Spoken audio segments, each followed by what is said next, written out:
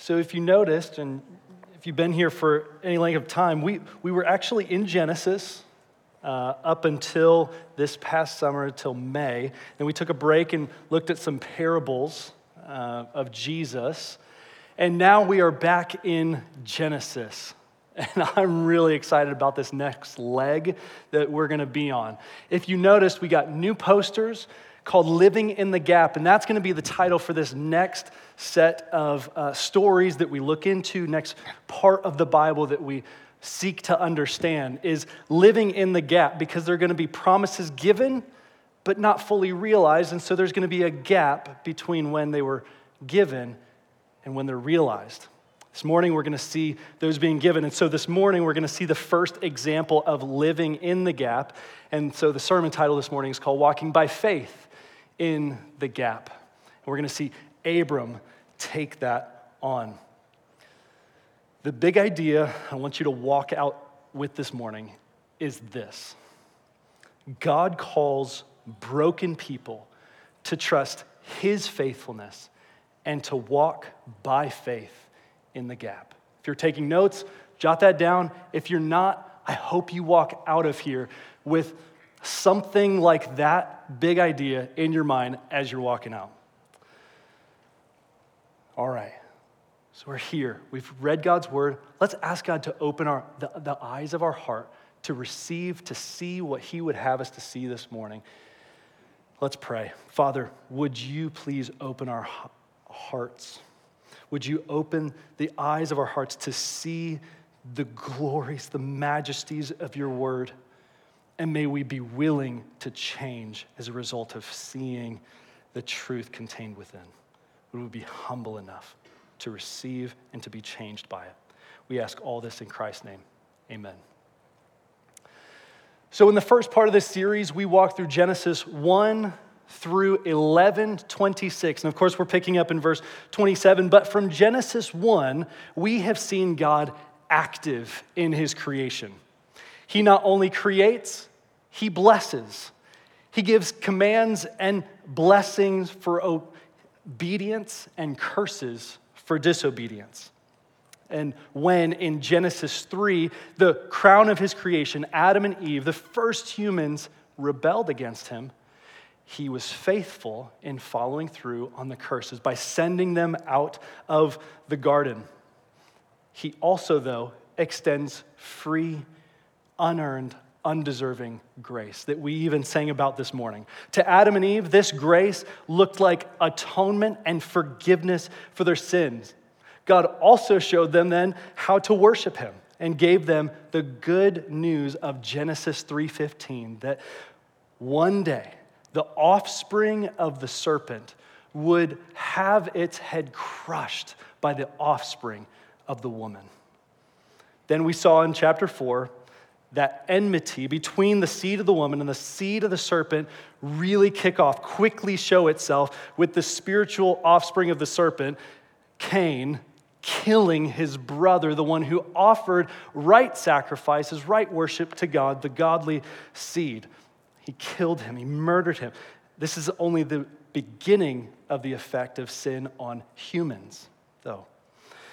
Cain is cursed, God is faithful in cursing him, and Seth is the substitute. He's faithful to his promise in Genesis 3:15. Seth is the third son born to Adam and Eve, and he is the substitute for this godly line, and his line begins multiplying. Then we see in Genesis 6 through 9 the story of Noah. God is again active in judging the out-of-control evil in the hearts of men by sending the flood to punish sinful humanity. But God is gracious. He's gracious. He finds Noah, He selects Noah, and He shows grace to Noah. He promises to protect him from the coming flood, preserving this godly line. Then He blesses Noah after the flood by saying to him, "Be fruitful and multiply and fill the earth." Noah's descendants then increase and multiply greatly. God's blessing, His command was fulfilled, all except for the filling the earth part. In the beginning of chapter 11, the people sought to rival God's own greatness by reaching the heavens and making a name for themselves by building this tower, the Tower of Babel. So God judges their self-idolatry by confusing their languages and dispersing them all over the face of the earth. God's plans won't be thwarted. From Adam to Noah, we see 10 generations. Then from Shem, Noah's son, to Abram, who we find today in our story, there are another 10 generations. But at the end of both of these periods, sin held sway and the worship of God had evaporated. Yet God would be faithful to his promise to Adam and Eve, that there would be an offspring of the woman who would one day be their savior and crush their greatest enemy, the serpent. And so here we come to the end of chapter 11, and as we finish reading this 27 to 32 verses at the end of chapter 11, we'll be left wondering, well, where is the godly line? Where is this line of descendants, this offspring that is going to continue this godly line? And this is the question that the author of Genesis actually wants us to be asking. He wants us to be asking, where is this godly seed? Because all we see is brokenness. And that brings us to our first point this morning, and that is this: we are broken. We are broken. While it may not seem like it, this section, this 27 to 32 section of verses is crucially important for laying the groundwork and setting up a couple of the main themes that we will see all throughout Genesis. So let's go ahead and read again verses 27 to 32. Read those with me. Now, these are the generations of Terah. Terah fathered Abram, Nahor, and Haran. Haran fathered Lot. Haran died in the presence of his father Terah in the land of his kindred, in Ur of the Chaldeans. And Abram and Nahor took wives, and the name of Abram's wife was Sarai, and the name of Nahor's wife Milcah, and the daughter of Haran, the father of Milcah and Iscah. Now, Sarai was barren. She had no child. Terah took Abram his son, and Lot, the son of Haran, his grandson, and Sarai, his daughter-in-law, his son Abram's wife, and they went forth together from Ur of the Chaldeans to go to the land of Canaan. But when they came to Haran, they settled there. The days of Terah were 205 years. Terah died in Haran. What strikes you in these two paragraphs? There are two themes that really pop out, and it's this: we see a broken family tree, and we also see a broken journey. These are two ways that we see here in Abram's life that we are broken, that he is broken. We're introduced to Abram and his family tree through the line of Terah, his father. Verses 27 to 29 essentially give us this family tree. If we can have that popped up there. There we go. We have Terah, we have the three sons of Terah, and we have the marriage between Nahor and Milcah, Haran's daughter. We have Lot, and then we also have Abram married to Sarai. And those names that are highlighted are the ones who make that journey from Ur to Haran.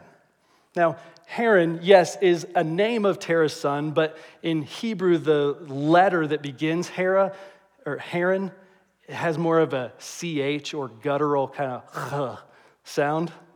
And so it would have been drastically different than Terah's son's name. And so the city of Haran means crossroads, whereas Haran meant wilderness explorer. And so vastly different. However, in our transliterated English translation, we have Haran and Haran. That's beside the point. This family tree, though, was broken in two ways. It was broken spiritually and physically. In Genesis 9:26, Noah had blessed Shem, his son, through whom would come Terah and Abram, by saying, "Blessed be the Lord, the God of Shem." But now we're seeing that Terah had led his family into worshiping idols, most likely the customary moon gods of the land of Ur. We read in Joshua 24:2, the Lord say, "Long ago your fathers lived beyond the Euphrates, Terah, the father of Abraham, and of Nahor, and they served other gods." They were idolaters. They served other gods beside the one true God. This is a far cry from the description we get of Shem, the God of Shem. Terah had spiritually broken his family tree. But the family tree was also physically broken. Abram's wife, Sarai, is described in verse 30 as being barren. She had no child. So we've already seen in the first 12 chapters of Genesis, when God blesses people, he commands them to be fruitful. And a part of that blessing is fertility. But Abram and Sarai had not yet had a child, and so any Jew reading this account would have immediately seen God's blessing was obviously not on Abram and Sarai. Lest we glaze over verse 30 here, this minor key note is supposed to hit us different. We're supposed to read that Sarai was barren. She had no children. We're supposed to feel that. The way that the author Moses stresses Sarai's infertility is significant. We've already seen the effect of sin on the world in the flood and on the human heart in murder and idolatry and rebellion. Here we see sin's effect in Sarai's barrenness on the human body. Sin's corrupting effect had caused her to not be able to have children. Our bodies are not immune to sin's effects. I'm sure, actually more than that, I know that there are people sitting here this morning who have experienced sin's effect personally on their bodies. We have people in our congregation who have suffered with infertility, who have suffered from miscarriages, deafness, cancer, arthritis, Parkinson's, mental illnesses, thyroid imbalances, genetic disorders. We see the effect of sin on the human body acutely. This is part of life, this side of the fall, and when we're not yet to the new heavens and new earth. Sarai's barrenness begins, we see Abram is in a land not his own, worshiping the gods of that land. And because his wife is barren, his name will be lost forever. Sarai's barrenness here actually begins a biblical theme that is drawn throughout the storyline of Scripture. Sarai is followed by Rebekah, her daughter-in-law, who is followed by Rachel, her daughter-in-law. So the three main patriarchs of Israel all had wives who wrestled with barrenness at the beginning of this nation of Israel. And then they grew into this large nation. Later, we see Hannah struggle with barrenness, and even in the New Testament, Elizabeth. What we see is that God is sovereign and powerful enough to open and close the womb, and does so to mightily work out his purposes of grace in his people's lives. Terah's family tree was broken spiritually, and it sure seems like it will be broken physically in Sarai's barrenness. This is not the only broken piece of this story, though. We read in the following paragraph that there was a broken journey. A broken journey. Abram and his wife went with Terah and Lot on a journey to a territory that may sound familiar to us, the land of Canaan. Look back at verse 31 and let your eyes fall to the middle of that verse, where it says, they went forth together from Ur of the Chaldeans to go into the land of Canaan. But when they came to Haran, they settled there. Notice two things in this verse. One, they're leaving Ur, and two, they settled in Haran, or Haran, as we've already noted. Ur is identified as a city of the Chaldeans.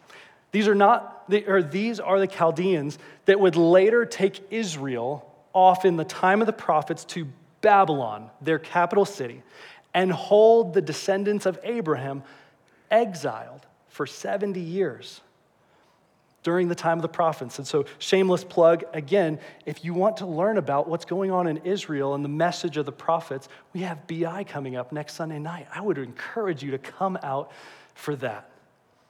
So, setting out from Ur, their purpose or their goal was to make it to the land of Canaan, the land that we'll soon find out God would promise to Abram. But the question arises, well, why were they on their way to Canaan?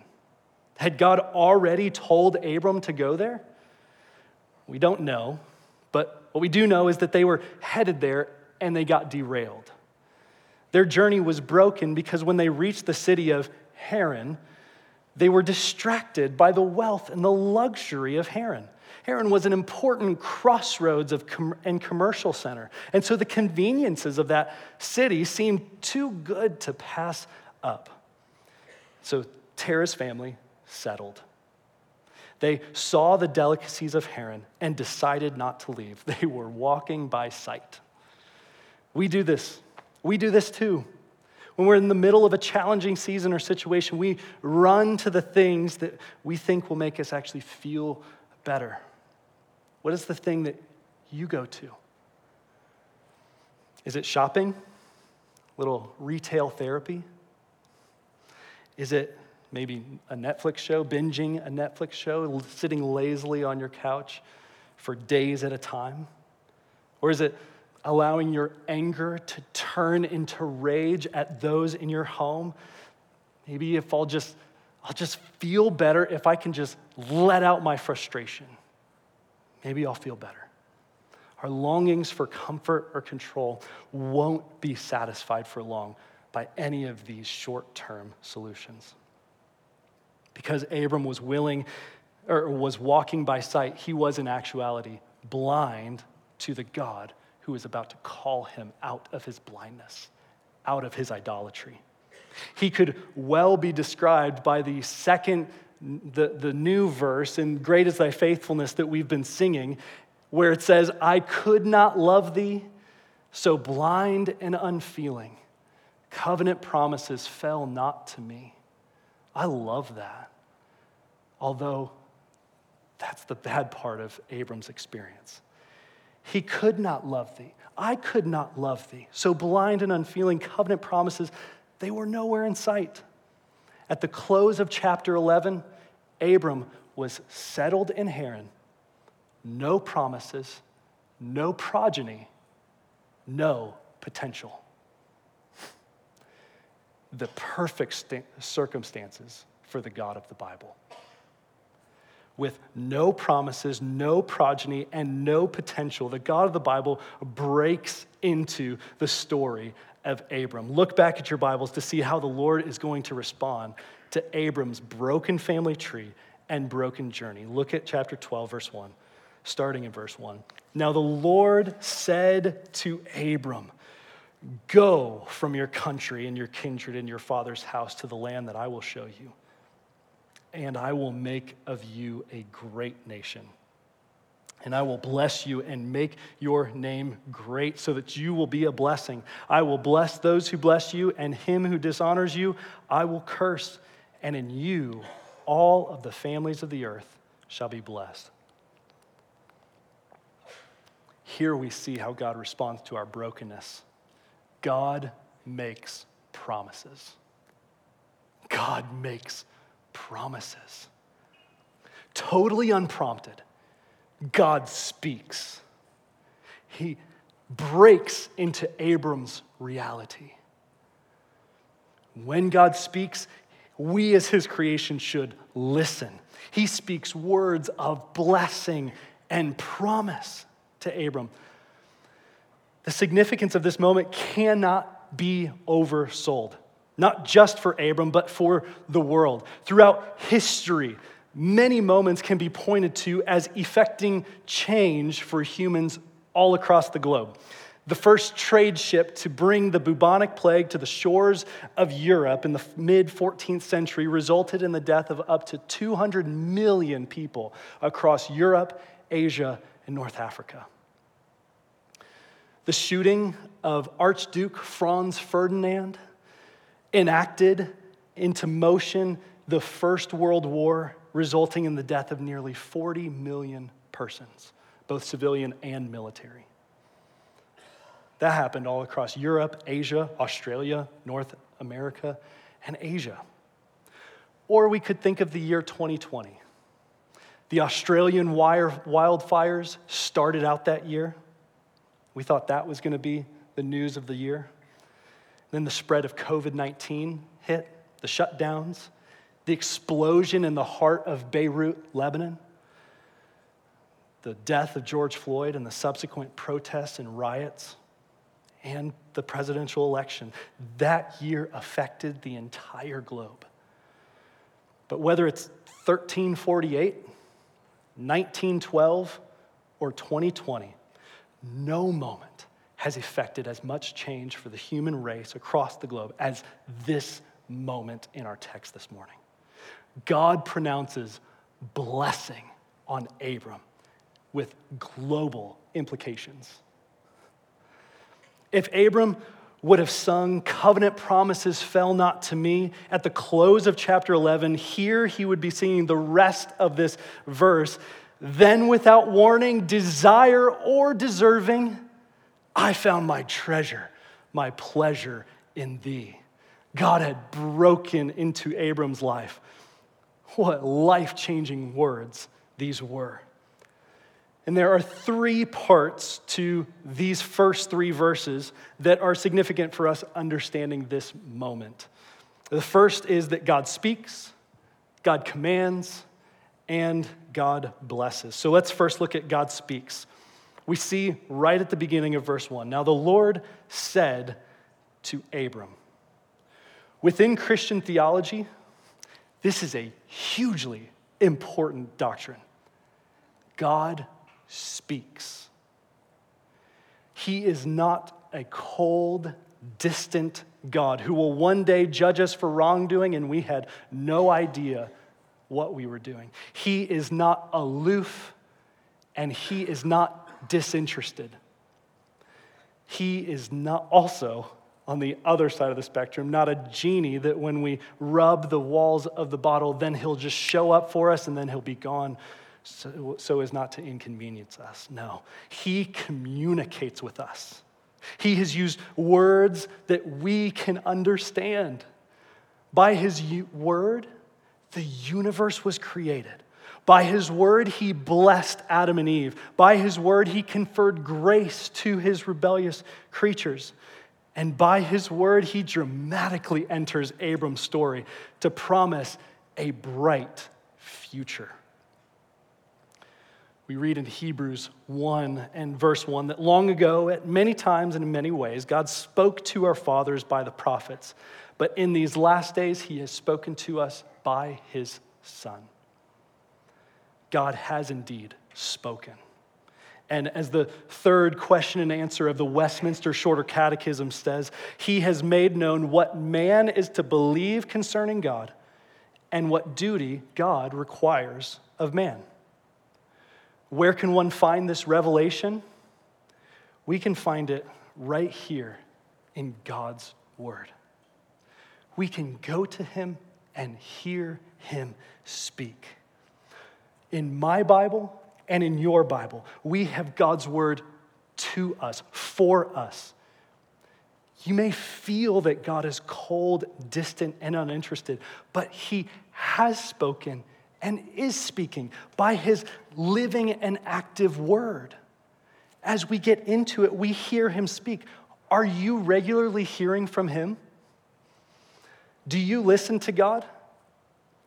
I don't mean how in-depth of technical Bible study are you doing, or whether you're receiving audible words from the Lord that only you can hear. I've heard it said that if you want to hear God speak, you read the Bible And if you want to hear him audibly speak to you, you read it out loud. Listen to God's word. Listen to God. In this verse, we see the Lord spoke to Abram. So the Lord spoke. So God speaks, then he commands. He commands. What does he command?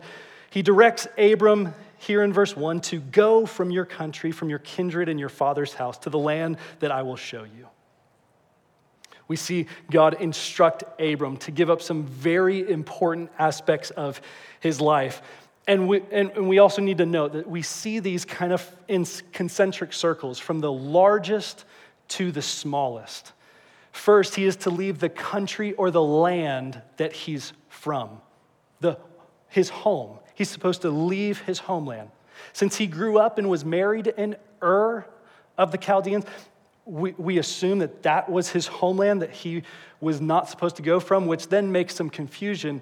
Wait, isn't he in Haran when he receives this word from the Lord? Well, it doesn't really much matter where Abram was. God was calling him to leave and to plan to never to return home. To leave his land and never to return to Ur. This word country here in this verse is the same word that later God would say, I'm going to lead you to the land. Follow me because I'm leading you to the land that it will be yours. And so he says, leave your land and I'm going to give you the land.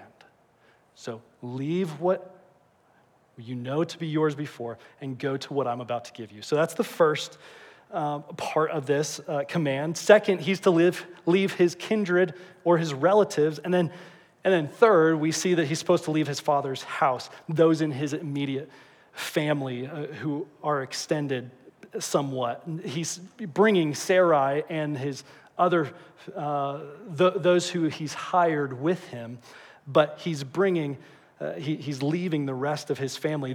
These family structures, especially at this time, would have risked economic well-being and his physical safety. The Lord was calling Abram to have faith. Faith is a central theme in Scripture. One way that we come to understand what faith is through stories of people like Abram in the Old Testament, who either walked by faith, we watch what they did, or they walked by sight. God was clear with what Abraham was supposed to leave. But at this point, God was not clear with where Abram was going, right? This happens with us. God tells us very clearly when we follow him, when we follow Jesus, what we're supposed to leave behind. But our future often is very clouded. We don't know what's right around the corner. Abram didn't know what was around the corner. God told him, go from your land, from what you're comfortable with, from what your eyes can see, and he tells him to go to the land that I will show you. Abram is to leave his old life behind and begin a new life, a new journey with promises of an incredibly bright future. So, what are those promises that God made to Abram? We see them beginning in verse 2, but real quickly, these are conditional promises. We should note that. If Abram doesn't go, then he doesn't get the fulfillment of these promises. And so I think there's a better translation to actually not use the word and, but to use the word then, to kind of highlight that this is conditional. If he doesn't leave Haran or Ur, he doesn't receive the promises. So let's read it that way. Look back at verse 2 with me. Then I will make of you a great nation, and I will bless you and make your name great so that you will be a blessing. I will bless those who bless you, and him who dishonors you I will curse. And in you all the families of the earth will be blessed. Look at that. The shrinking concentric circles of leave your country, your land, leave your relatives, and leave your family. God reverses and begins to build out the expanding blessings that he's going to give him. He says, Abram, I'm going to bless you and your family and the world, all of the earth. God makes 7 promises here, and we won't be able to go into any of them in depth, but let's touch on each of them at least succinctly. So third, God blesses. So God has spoken, God commands, and God blesses. In verse 2, we see that the first promise of the Lord is, I will make of you a great nation. God doesn't merely promise a large family reunion someday. He promises that his descendants would become a nation with a common land, a common language, and a common government. Second, God promised that I will bless you. This meant both spiritual and physical blessings would be experienced. Now, this was a promise to Abram, not a promise to every individual who leaves his home behind or her home behind and follows God. No, this was specifically to Abram. And the three things, the Old Testament understanding of blessing are three things: prosperity, fertility, and protection. That's what blessing meant in the Old Testament. All three of these things Abram was promised, and we will see them fulfilled throughout the rest of our study in Genesis. So those are the first two. The third promise, God said that he would make Abram's name great, showing that the source of having a great name does not come from building a tower up to the heavens to rival God. It's by bowing the knee to the God of heaven. What Abram had experienced thus far was a broken family tree.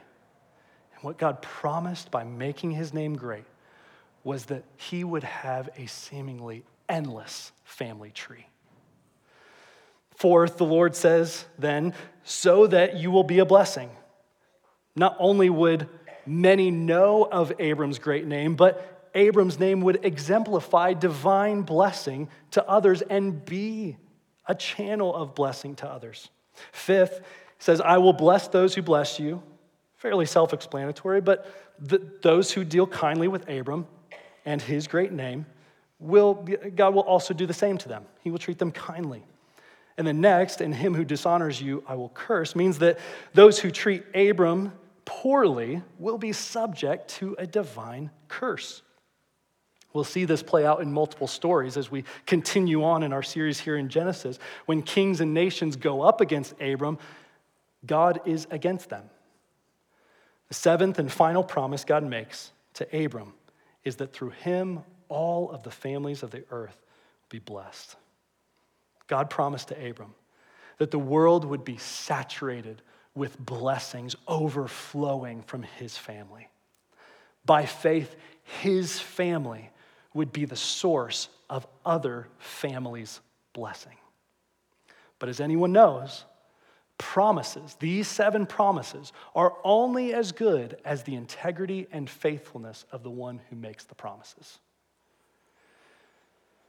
The psalmist would write in Psalm 115:3, which we read this morning, our God is in the heavens. He does all that he pleases. When God makes promises, you better believe he's going to fulfill them. When God makes promises, he is faithful, meaning that God always keeps his promises. As we become more and more familiar with our Bibles, we will find that God's promises are to his people, and these promises are primarily how he relates to his people in his ever faithful love. Many times he gives promises with I will statements, kind of like how we see that here in our text. We see the Lord giving statements like I will promises. Hey, let me just read a couple of these for you. Isaiah 41:10 is a really good one. He promises, fear not, for I am with you. Be not dismayed, for I am your God. I will strengthen you. I will help you. I will uphold you with my righteous right hand. Jeremiah 31 says, I will be their God and they will be my people, for I will forgive their iniquity and I will remember their sin no more.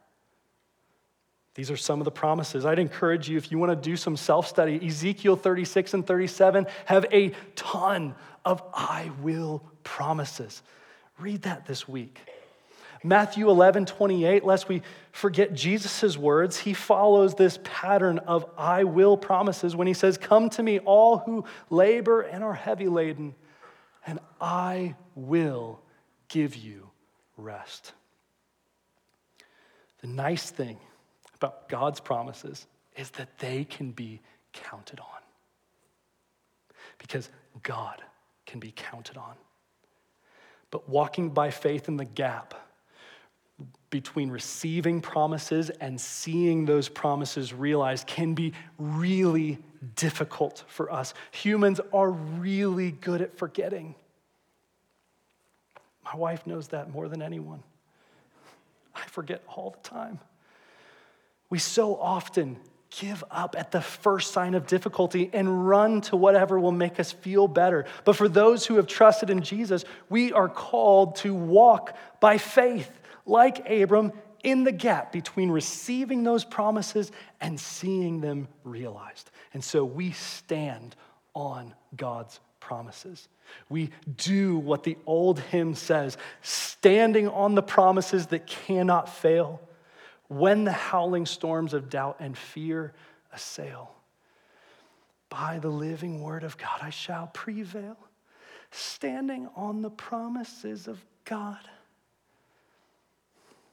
I may have just lost some of you for the rest of the sermon. I'll be singing that, tuning me out. That's okay. Sing that this week. Stand on the promises of God. Look up. I want to encourage you.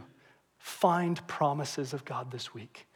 If you don't know where to go for that, do a quick Google search and there are PDFs with chock full of promises from God to his people.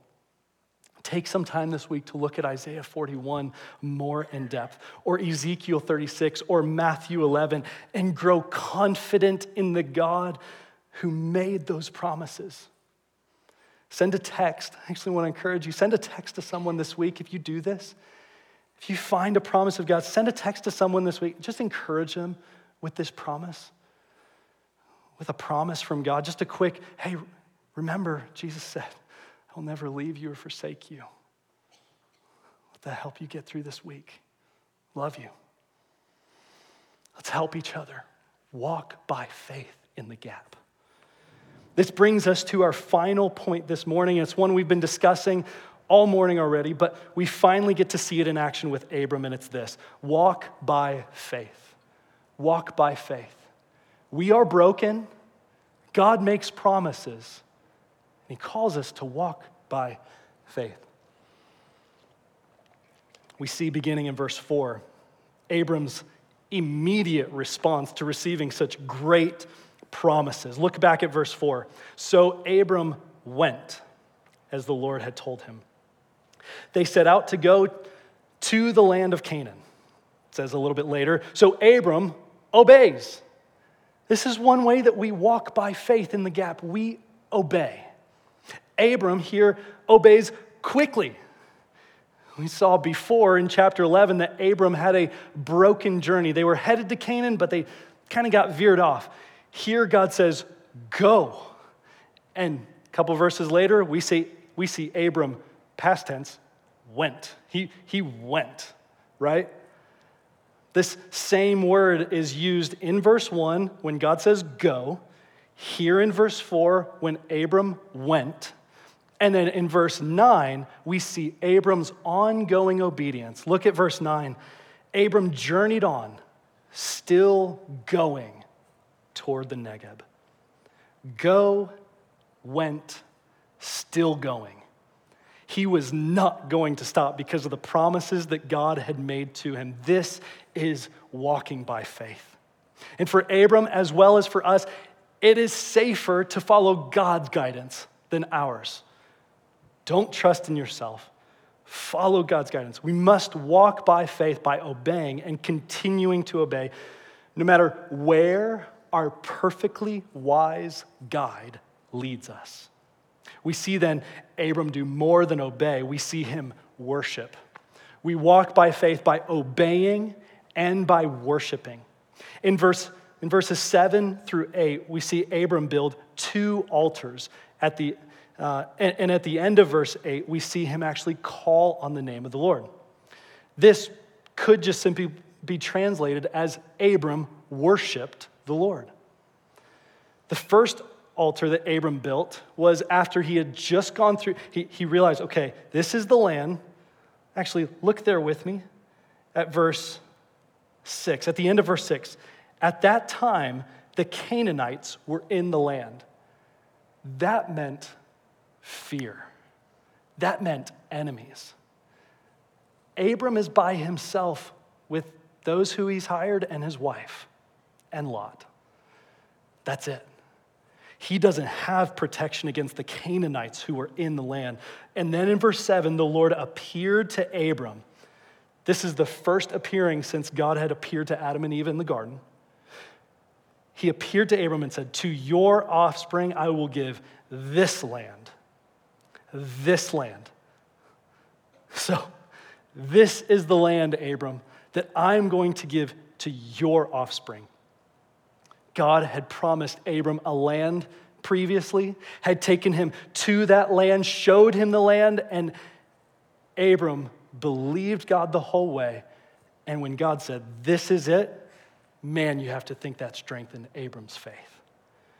Instead of getting frustrated with God's timing, that he's not just going to zap the Canaanites out of the land, he worshiped. He obeyed God by going. He worshiped by building altars, calling on the name of the Lord, worshiping the Lord, and he kept going. He kept obeying.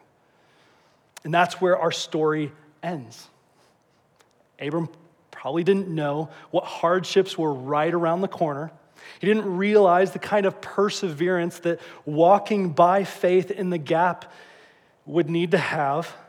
But what he did know was that he was broken, that God had made promises of a bright future, and he was all in on seeing how God was going to fulfill those promises. Some of those promises Abram would see fulfilled, and some of them he wasn't. He didn't see his descendants become a nation. He didn't see his name become great. He often didn't even exemplify or was a channel for divine blessing. And we know that he didn't see all of the families of the earth blessed through him. We don't even find the offspring promised through Abram, who would fulfill all of these blessings until the coming of Jesus. We see in Matthew 1:1 that the genealogy of Jesus goes to the son of Abram, the son of David, the son of Abraham. Jesus was the offspring, and Jesus as God during his life made promises to broken people, just like the Lord did here with Abram. But Jesus as a son of Abraham fulfilled promises for broken people. Did you catch that? Jesus as God made promises to broken people, and Jesus as a son of Abraham fulfilled promises for broken people. We come to read in Galatians 3 that the promises to Abraham about his offspring were realized in Jesus. In verse 16, we read, now the promises were made to Abraham and to his offspring. It does not say, and to offsprings, referring to many, but referring to one, and to your offspring, who is Christ. The promise by faith in Jesus Christ might be given to those who believe. If you are Christ, then you are Abraham's offspring, heirs according to the promise. So if you have left your old life behind and trusted in the life, death, and resurrection of Jesus as the one who has all authority in heaven and earth, you have realized the fulfillment of the promise of blessing that Abram didn't. Paul says in 2 Corinthians 1:20, for all the promises of God in him, Christ, are yes, and in him, amen, to the glory of God through us. For those who have come to trust in Jesus, this is what that means. God has granted to us his precious and very great promises. This means that you also have been called to go. You've been called to live in the gap, to walk by faith in the gap. After Jesus proclaims in Matthew 28, all authority in heaven and earth has been given to me, he commands his disciples, similarly to what the Lord told Abram, go therefore and make disciples of all nations. Take this blessing around the world so that all the families of the earth can be blessed. Baptizing them in the name of the Father, the Son, and the Holy Spirit, teaching them to observe everything that I have commanded you. And then he ends with another promise. And behold, I am with you always until the end of the age. Until that promise is fully realized. I'm with you. I'm with you. Hold on to the promise. Walk by faith in the gap. I've given you the promise. Keep going. Keep obeying. Keep worshiping. The Lord is faithful, and he will keep his promises. But until he fully fulfills them, he will continue to call broken people to trust his faithfulness and to walk by faith in the gap. Let's pray. Oh, Father, we could not love you so blind and unfeeling. Covenant promises nowhere in sight. They fell not to us. But we thank you that you spoke, you commanded, and you blessed, and you have called broken people out to obey you, to worship you, to trust you, and to follow you here in the gap. You, without warning, desire or deserving, we found our treasure and our pleasure in you. Thank you, Jesus, that you came and were the yes and amen, the so be it, the final word to all of God's promises. All of God's promises can be seen as fulfilled in you. And the ones that haven't been fully realized yet, we long for the day in which we will see your glorious return to earth, to establish, to consummate your kingdom, because it's so great value. We give up our old life for you. Oh, Father, we want to follow you. Please continue to guide us. You are faithful and you will do it. Give us the faith to follow you. In Jesus' name, amen.